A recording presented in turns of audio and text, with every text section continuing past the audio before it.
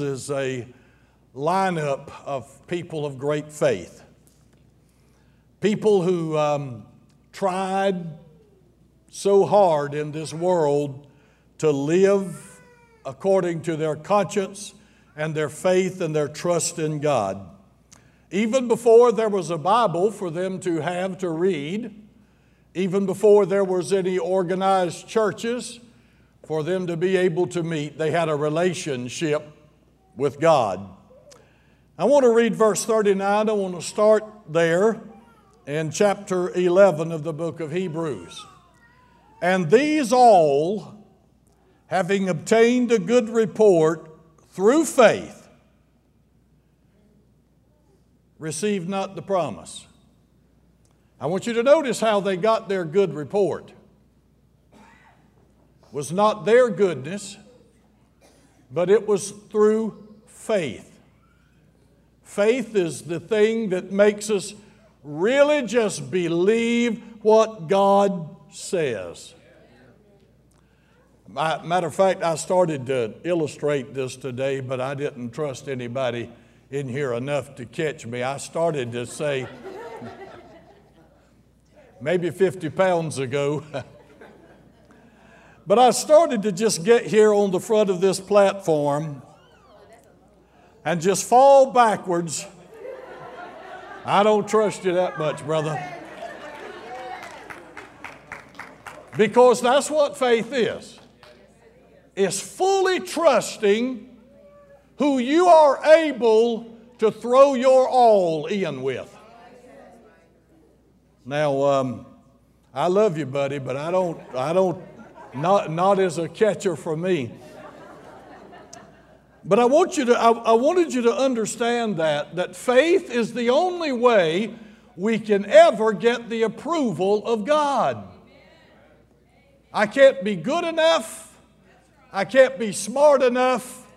I can't even do enough to get the favor of God.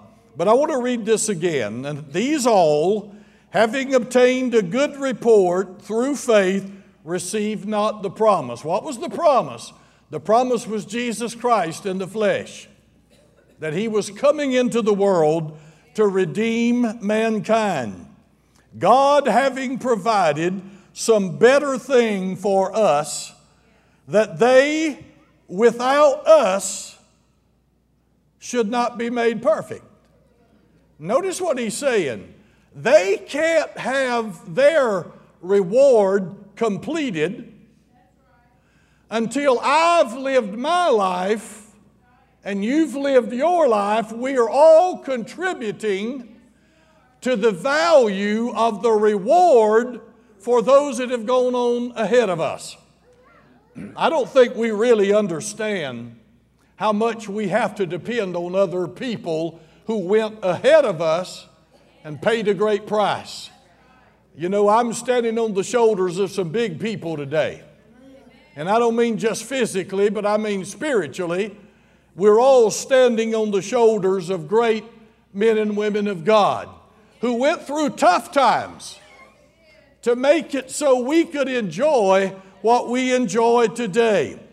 And I want to tell you that God provided a better thing for us. He provided Jesus Christ, who gave us the way that we ought to live in order to be pleasing unto God. So I want you to see how we are connected to the people who've already lived and died, that they, without us, should not be made perfect. So I have an obligation to the people who've already lived and died and invested in my life and believed in me. I have an obligation to fulfill what God has called me to do so I can add to their rewards throughout eternity.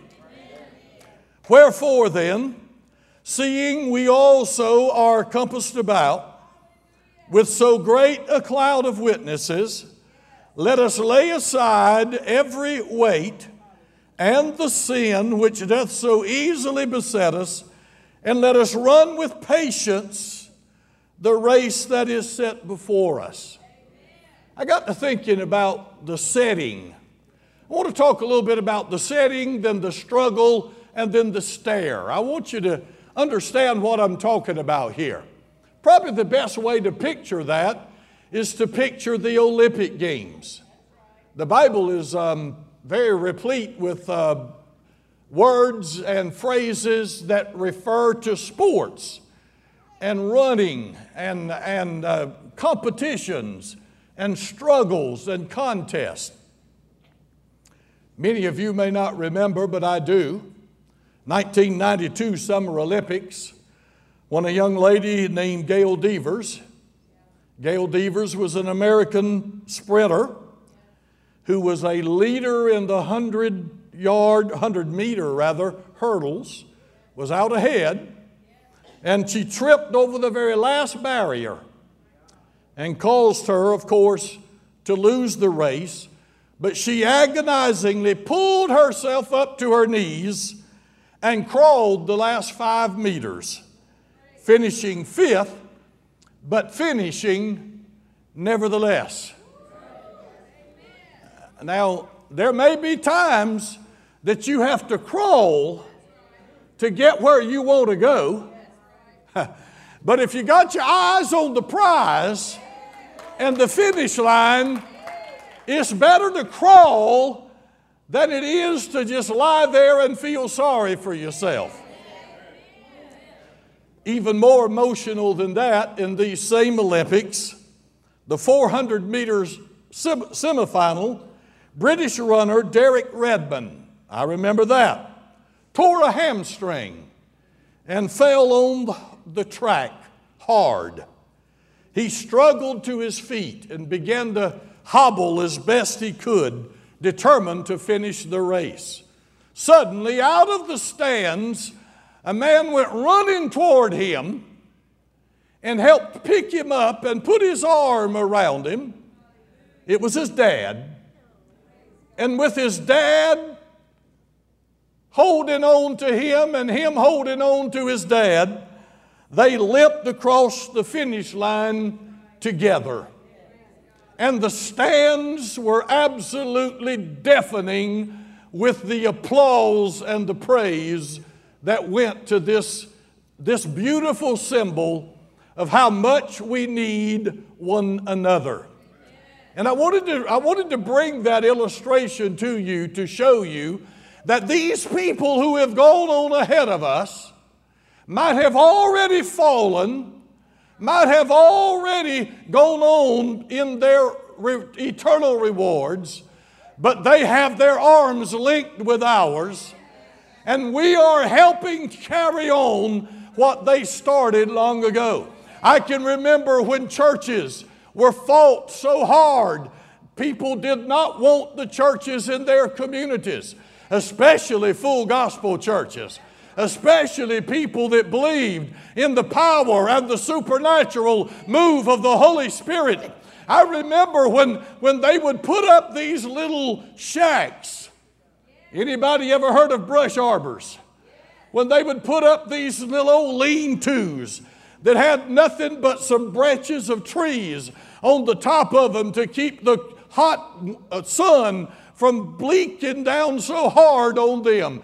And people did not want them in their communities. And they would throw tomatoes at them. They would throw eggs at them. Anything to try to discourage them and to keep them from getting into those communities.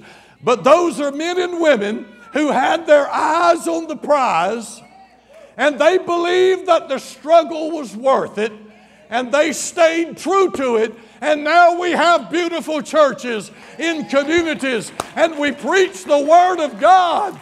And unashamedly, we talk about the power of the Holy Ghost. You remember the man that came to Jesus and said, "I will follow you wherever you go." Jesus said, "Now hang on. I want you to understand what you're saying." Jesus said, "I want you to know that the foxes have their holes, and the birds of the air have their nest, but the Son of Man hath not where to lay his head." Jesus is saying you need to understand it's not always going to be easy. You're not going to always be in the lap of luxury. You're not going to always have everything that you want. But I want to tell you, when you follow me, there is a price to pay. But I promise you, following me is going to be well worth it. But he said, I want you, hallelujah. But he said, I want you to count the cost. And I want you to understand that being a Christian involves commitment, involves discipline. But he said, once you have counted the cost, put your hand to the plow and don't ever look back, but keep going forward. You know, the Christian doesn't know the word retreat. We don't know anything about stopping.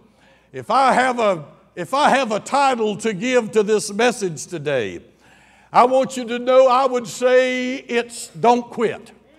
Just don't quit. It's so easy for people to get discouraged and just give up. But I want you to realize there are going to be difficulties along the way. So we need to understand now, the setting is like a big Olympic stadium where you've got all these people gathered. If you read the 11th chapter of Hebrews, you'll find all of them, or many of them, who are named. And they're in the Faith Hall of Fame, I like to call it. They're the ones, they're part of the crowd that are gathered in the great stadium. And they're watching and looking and thinking about what is going on. Now, I've been giving a lot of thought to this. Matter of fact, I've preached for a long time that the people who have gone on ahead of us are looking down on us and cheering for us. But I've come to the conclusion, I don't think that's a real picture of what's there. I believe people in heaven's got more to do than to sit there and watch what I'm doing or what you're doing. They're so busy in their worship of the living God that I just don't think that they're standing there watching every move that I make.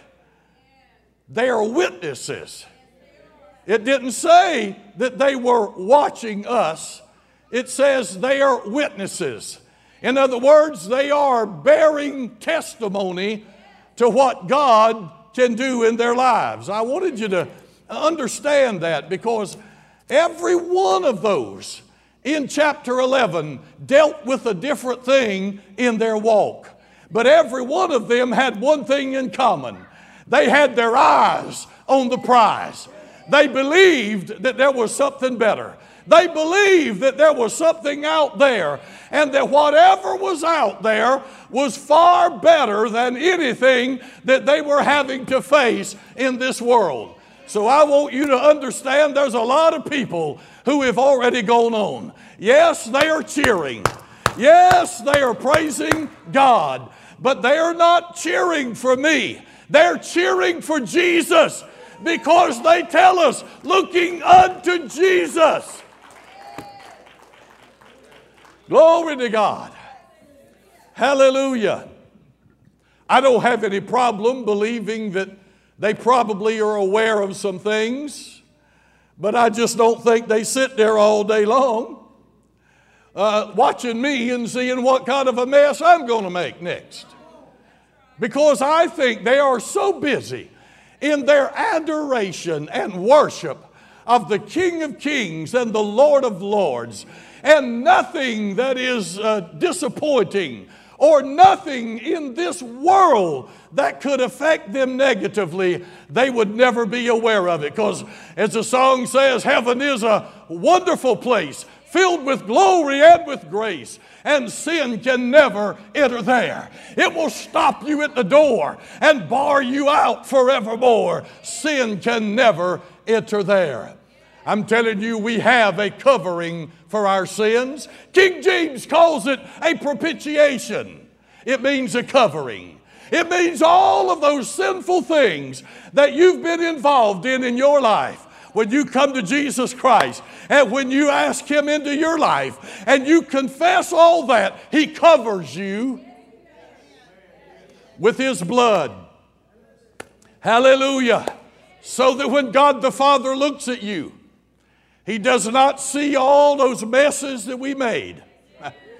He sees the blood of His Son, Jesus Christ, covering all of the junk and all of the mistakes and all of the failures. It's all covered in the blood. When God sees you, He sees His Son, Jesus Christ. Hallelujah and hallelujah. Somebody said to me not long ago, and I'm in agreement with it, that if you want to get anything done anymore, you got to know somebody. If you know the right person, they know how to cut the corners, they know how to get rid of the red tape, and they can push it through, and they call it expedite it for your own benefit. If you know the right person. Well, I want to tell you, I know the right person. I know the one that even though hell was made for the devil and his angels, I'm not one of those. I know the right person that says you don't have to be a part of that. I've made a heaven, glory to God. I'm going away to prepare a place for you. And if I do, He said, I will come again and receive you unto myself, that where I am, there you may be also. Hallelujah. It's all about Him. Glory to God. In this chapter 12, he says, wherefore. Wherefore, that means it's connecting it to chapter 11. Wherefore, seeing we, look at the we, saying you're not in this thing alone. That's a plural form. That's saying you're part of a much bigger figure and a much bigger picture than just you. You're in it. But you're not the only one in it. You're not fighting these battles by yourself. You got other people who are with you, whose arms are linked with you. Even though you might fall on the tarmac, you might not be able to get up on your own. Somebody is coming running from the stands, and they're going to pick you up, and they're going to help you along the way. Glory to God. Hallelujah. Glory to the living God. And this is exactly what he's saying. Wherefore, seeing we also. He said, now my name ain't in the Faith Hall of Fame, chapter 11, but he said, I'm part of the we. And look at the word also. I like that. Not only will it be those in chapter 11 and all of the ones that he didn't name, but he said, I'm one of them too. We also are compassed about with all of those who went on before us.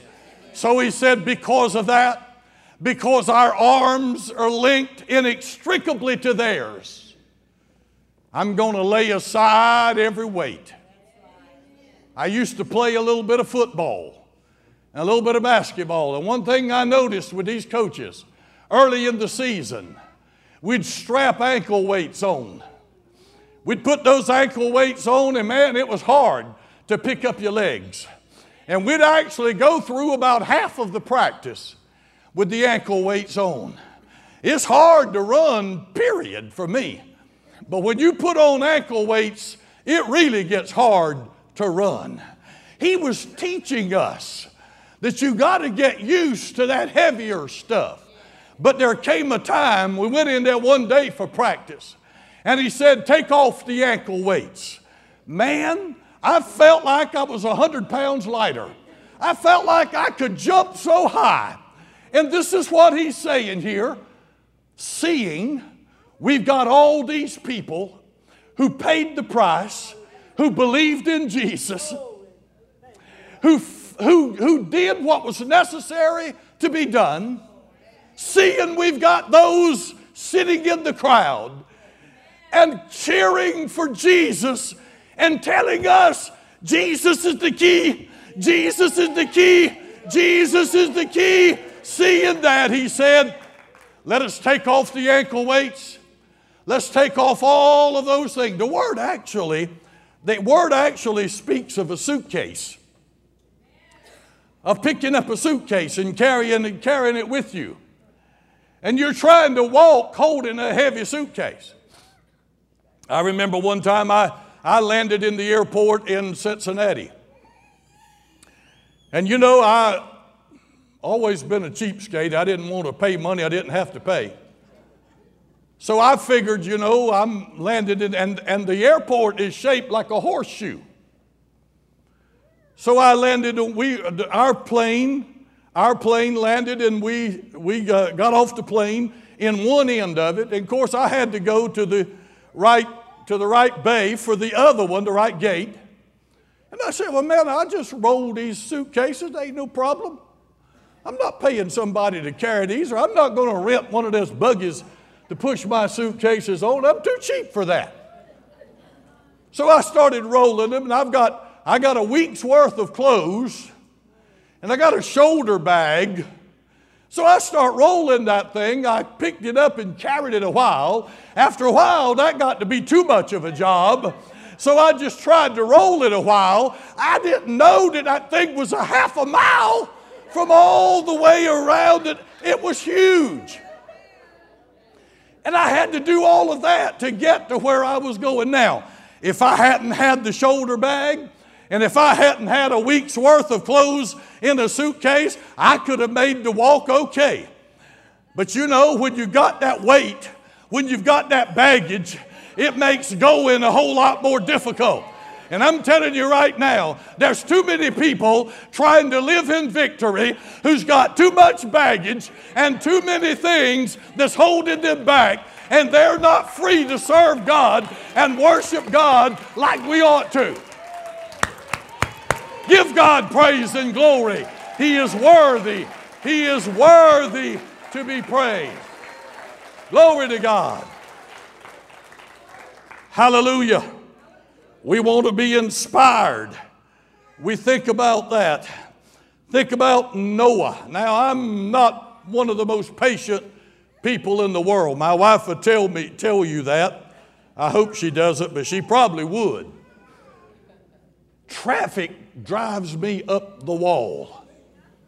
And I tell you, around Florence anymore, I don't know where all these cars have come from. Suddenly, we've been invaded with cars and trucks and everything else you can name that's out there on the highways. And I don't do well when somebody sits at the traffic light ahead of me and the light changes and turns green, and they're busy looking at something in their lap, and they're just sitting there. I don't know why I'm always in such a hurry, but I'm always in too much of a hurry for that. But I don't do well with that. But I can hear Noah saying to me, "Hey, you think that's bad? I preached for 120 years. It took me 100 years to build the boat. And not a single person heard my voice except my family. So every time I think about that car ahead of me and that guy's head that's in his phone,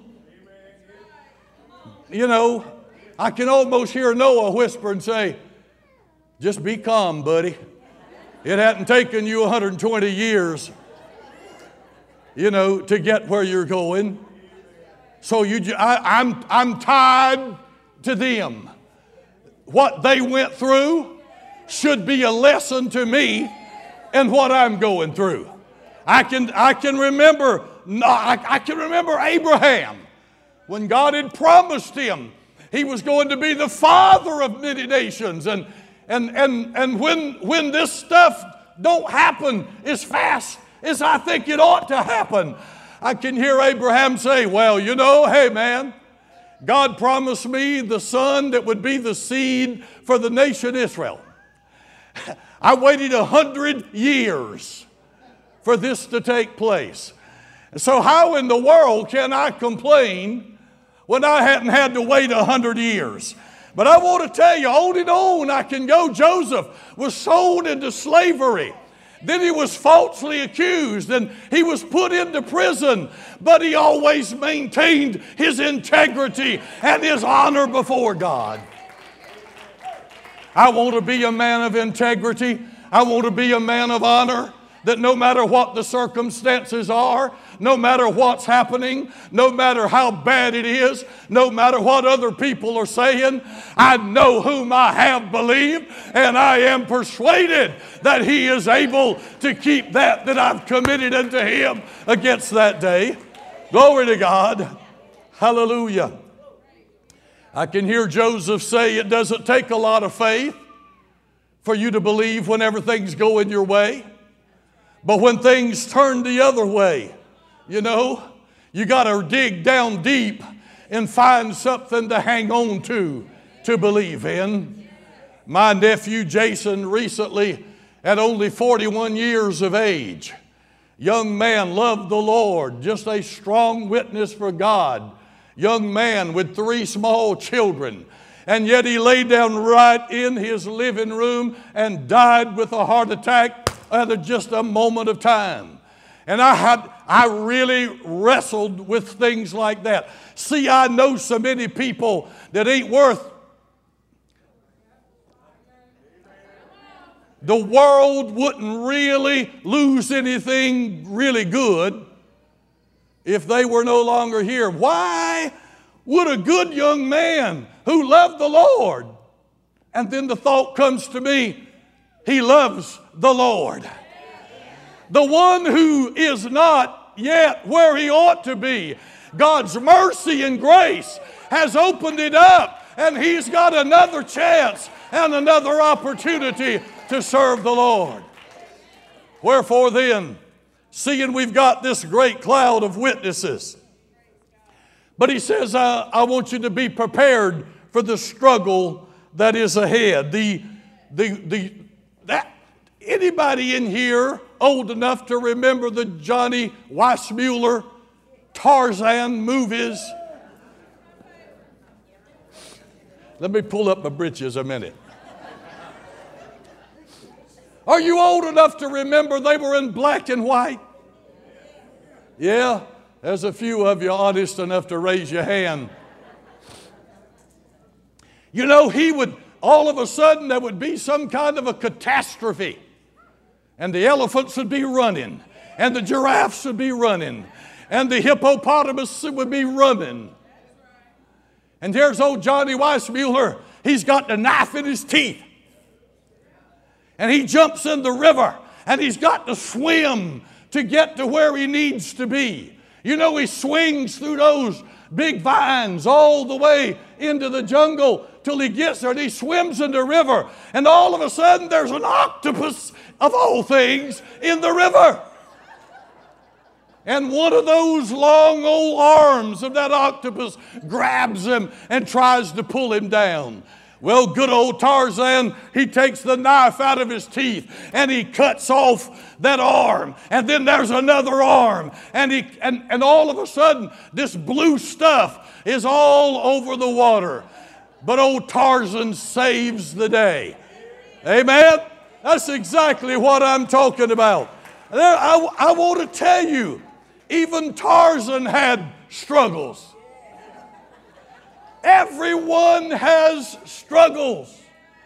But I want to tell you, God is faithful, who will not allow you to be tempted above that you are able, but He will with that temptation also make a way to escape that you will be able to bear it.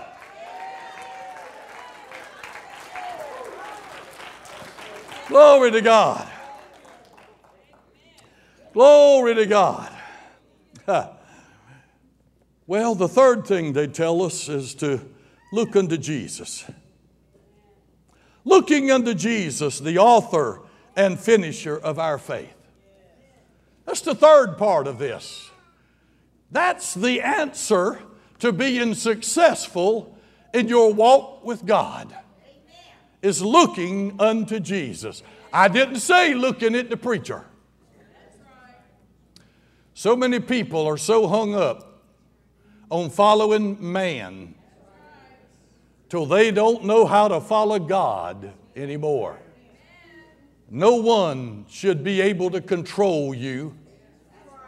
Some of these jacklegs that call themselves prophets and apostles and all this stuff, they're selling you that spring water that you got to buy it. You send them $100 and they'll send you 3 drops of holy water.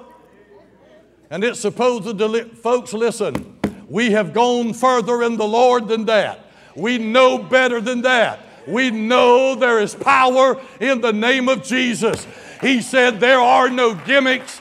There are no tricks about it. You look unto Jesus, the author and the finisher of your faith, who for the joy that was set before him endured the cross, despising the shame. What was the joy that was set before him?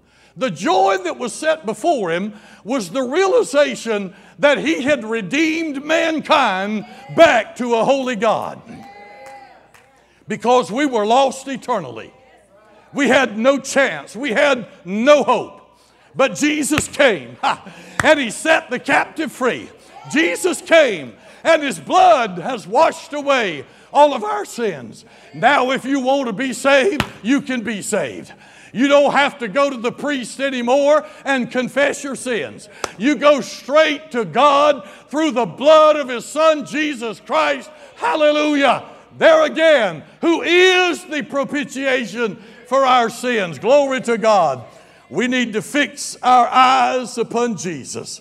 Look full in his wonderful face. If you ever go to Williamsburg, Virginia, get a chance to go there, they'll explain to you what the meaning of why you have to lift your hands when you take the oath in a court of law. I thought it was really interesting. It really goes all the way back to medieval times when someone was being tried for a crime and the evidence seemed overwhelmingly against him. There was a way out. He could stand up and say, I plead the benefit of clergy. Now, when he pled the benefit of clergy, everyone was aghast because that was the same as an admission of guilt. But it was his last hope, his last chance. So a clergyman would come in with a selected passage of Scripture, usually from Psalms 51, the confession of David for all the sins he had committed. He would hand it to the accused and say, here, read this. It was kind of a forerunner of the lie detector test. The law said if he could read it without stammering or stuttering, he would be set free, even though the evidence against him was overwhelming. But if he stumbled or stammered just one time, he was judged guilty. Usually a guilty person could not read that passage of Scripture without stammering or stuttering. So they were found guilty. But when someone read it perfectly and was set free, they branded the palm of his hand with the brand of the cross. You see, you could only claim the benefit of clergy one time. So every time someone would come into the court to be sworn in, they wanted to find out if they had ever taken advantage of the cross. So they would hold up their hand with their palm being visible. So if they saw the sign of the cross, they couldn't use it again. And I want to tell you one thing. If when God looks at us, if he can see the sign of the cross, if he looks at our lives and he can see the evidence of the cross, then we are declared to be free, and we are declared to be people and saints of God. I'm here to tell you today, you need to be encouraged, looking unto Jesus, the perfecter of our faith, the beginning and the end, who endured the cross. He didn't like what he had to go through. He despised the shame. We don't have much shame in this country anymore. Maybe I need to say that again. We don't have very much shame in this country anymore. But Jesus despised the shame and is set down at the right hand of the throne of God. He said, "For consider him that endured such contradiction of sinners against himself, lest you be wearied and faint in your minds." Look at verse 4. You have not yet resisted unto blood, striving against sin. It hasn't cost you blood yet. All you've had to go through is some rough patches, some brief interruptions, some small things that stopped you for a little while. You haven't had to shed your blood yet. So we look unto Jesus, who did shed his blood, who did become everything that we could never become, who passed it on then to us. I'm so thankful today that he saw this old boy down there in the country, and he loved me enough to call me and put a calling in my heart. And I have believed it since that day that I am where God has put me and called me to be. And I bless him today. I thank him today. He's everything and more that I could ever be. Glory to God. I bless him and honor him. Let's stand together as we worship the Lord and think about the goodness of the Lord, for the faith that we have to believe that God's Word is just exactly that's what faith is. That I believe God will, not can, I believe that God will do exactly what His Word says that He will do. That's faith. Amen? If you're going to trust the Lord for that, then you're going to believe that your loved ones will be saved. You're going to believe that your body is healed in the name of Jesus. You're going to believe that your finances are put in order in the name of Jesus. You're going to believe that we're going to walk in favor and walk in the blessings of God all the days of our life. That's faith. I believe God's doing that. I believe it's coming to pass in my life every day. I'm walking in healing, and I'm walking in favor, and I'm thanking God every day for His abundant blessings in my life. God, I praise you today, and I thank you for your word. Thank you for your word that speaks to us in the day that we're living today, when so many things have been turned aside. So many things in our nation have changed, and not for the good. Lord, I pray that you'll have mercy on us. Pray that you'll have mercy on us as a church. Let us feel the fire of the power of the Holy Ghost one more time. Let us see an outpouring, a move of God. Let us see something miraculous taking place every day in our lives. Father, we bless you and we thank you today. God, increase our faith. Help thou mine unbelief. God, help me to trust you. There are times that my faith has wavered and I haven't been able to get what I know the Lord's will would be for me to have. My faith has wavered, but God, help my unbelief.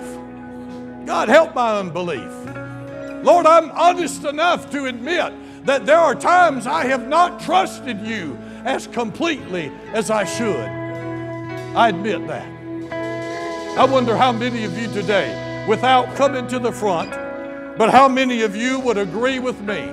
There are times that I haven't trusted and believed like I should. I want to see your hand. Amen. There are times that I hadn't trusted God like I should.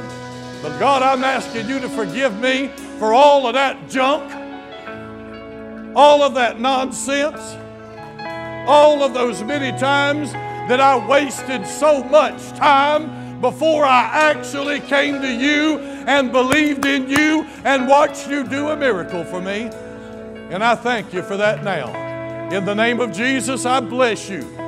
Now may the saving grace of our Lord and Savior, Jesus Christ, the sweet communion and fellowship of the Holy Ghost, rest and abide with you both now and forevermore.